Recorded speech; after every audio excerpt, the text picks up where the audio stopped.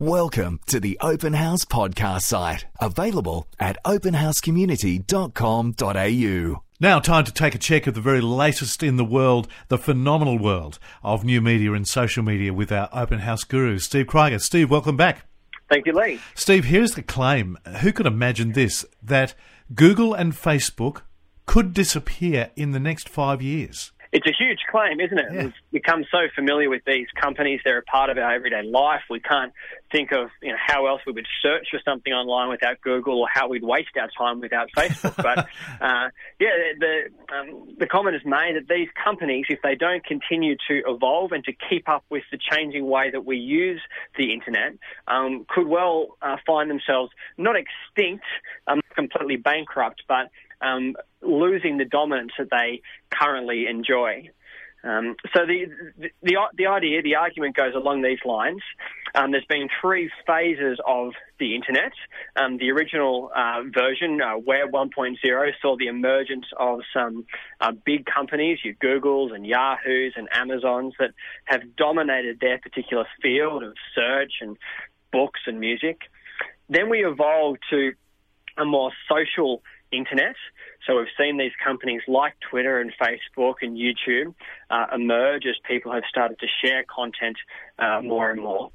And the third era is mobile. So we've seen more and more people adopting smartphones and wanting to access the internet and to relate, use social media when they're on the go. And as each new paradigm of the internet evolves, that presents different challenges for the existing companies to have to navigate.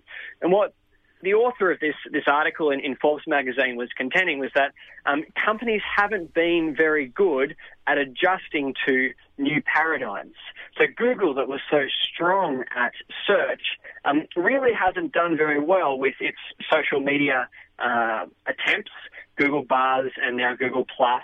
Even Facebook has really struggled to provide a suitable platform for people to relate and to use its product on mobile in the way that some of these other new emerging companies have, like Instagram, which we looked at last time, that platform for taking and sharing photos with your friends.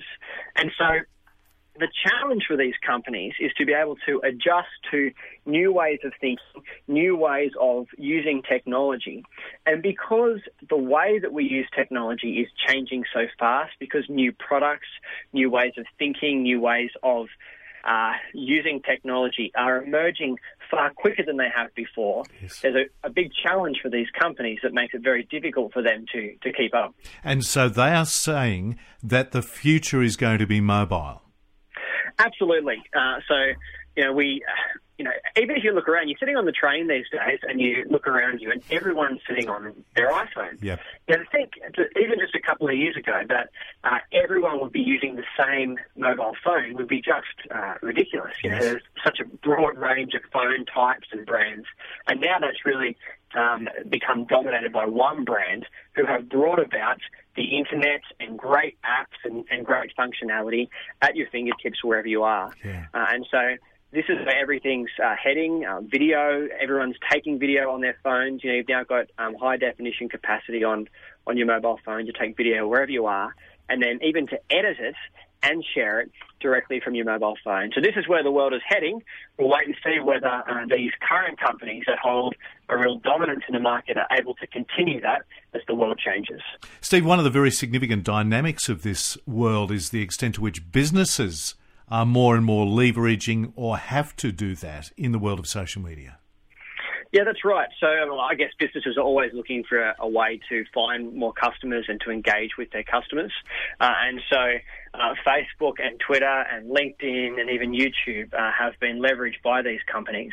If you look at just a year ago, there were 572,000 Twitter accounts created just on one day in March. That's a phenomenal amount of Twitter accounts being created, leading to 140 million tweets sent every day, month after month. So if you look at the volume of traffic that's happening on these social media platforms and the number of new users who are entering these platforms each day, business has identified this as a real opportunity. But I think one of the ways that the customer, people like you and me, can use social media is in the area of customer service. I've had a great deal of success, and other people have experienced similar success by engaging with companies where you can never get through to them necessarily on the phone or to get a suitable outcome. But now we can use social media to ask questions of big companies that can be so difficult to navigate otherwise. And to get a response, to get an answer, to get a solution to the problems that we've been experiencing. So businesses are trying to get us to try and engage us, to try and continue to build those relationships. But we now, as consumers on social media, have far more power, I think, to leverage these companies to get an outcome that might be more pleasing to us, to sort out some of those terrible issues we might be having with a bank account or a phone number. Yes, and if they don't, you'll out them on social media. Yeah, exactly. So they're always monitoring, and companies now have tools to monitor how influential you are as a customer on your social media channels. So they're able to see when you tweet about your phone company or bank company or whoever it might be, how influential you are, what kind of reach your posts might have. And they, in fact, prioritise how they will respond to those complaints and issues and compliments based on how influential you are. So it's a changing world that we live in. I wonder whether the two worlds of business and social media are at the end of the day still poles apart. Won't the social media nuts be kind of so protective of their arena that anyone seeking to use it commercially will be given short shrift? Yeah, I think there's a lot of truth in that. I think businesses have started to use what has essentially been quite a personal platform. Facebook is, was really a platform for people relating with other people, and particularly their friends and acquaintances. And a lot of businesses have tried to jump on board that and try and build relationships with people in a place that people really didn't want them to relate. People go on to Facebook to chat with their friends and to see what their friends are doing. They don't want to go and find out about their shampoo company, totally. Or a local restaurant.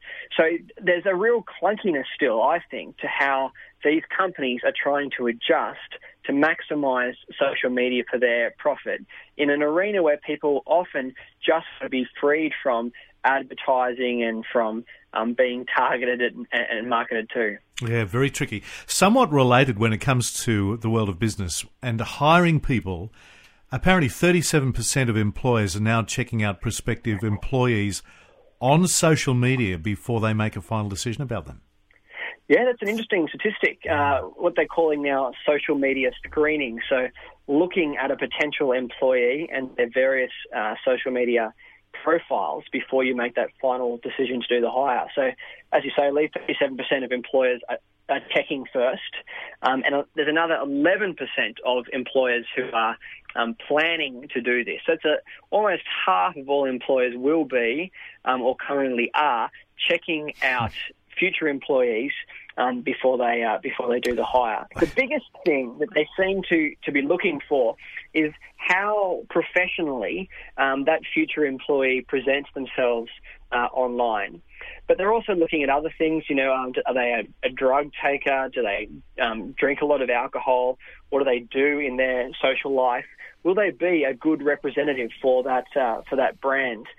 Employers are even looking for evidence of whether or not what that person has said that their qualifications are matched up in their social profiles online. Yeah, I think it's just another reason, a reminder for us to have integrity in every arena that we spend our time, because you never know who's going to be looking at what you've created, and how we live in every aspect of our life is completely connected. And to think just for a second about what might seem cool at the age of 13 might really bite you badly when you're 23 or 33, because it's still up there. Unless, of course, Facebook disappears by then. Well, we could be safe, although it was the head of Google a couple of years ago who reminded us or gave us the brave prediction that it won't be too long before teams today will need to change their names in the future in order to survive in that new world because of the evidence of their lifestyles that may not be that flattering. And again, he was flagging the fact that employers would be looking at that information, and because it's on the internet, because everything on the internet stays on the internet, that would make their future quite difficult. They have to change their identity. Absolutely. I have to let you go. You're doing my head in again. Steve Kryger, thank you so much. Thanks, Lee. We hope you enjoyed this Open House podcast, thanks to Christian Super and Real World Technology Solutions. To hear more from Open House, visit openhousecommunity.com.au.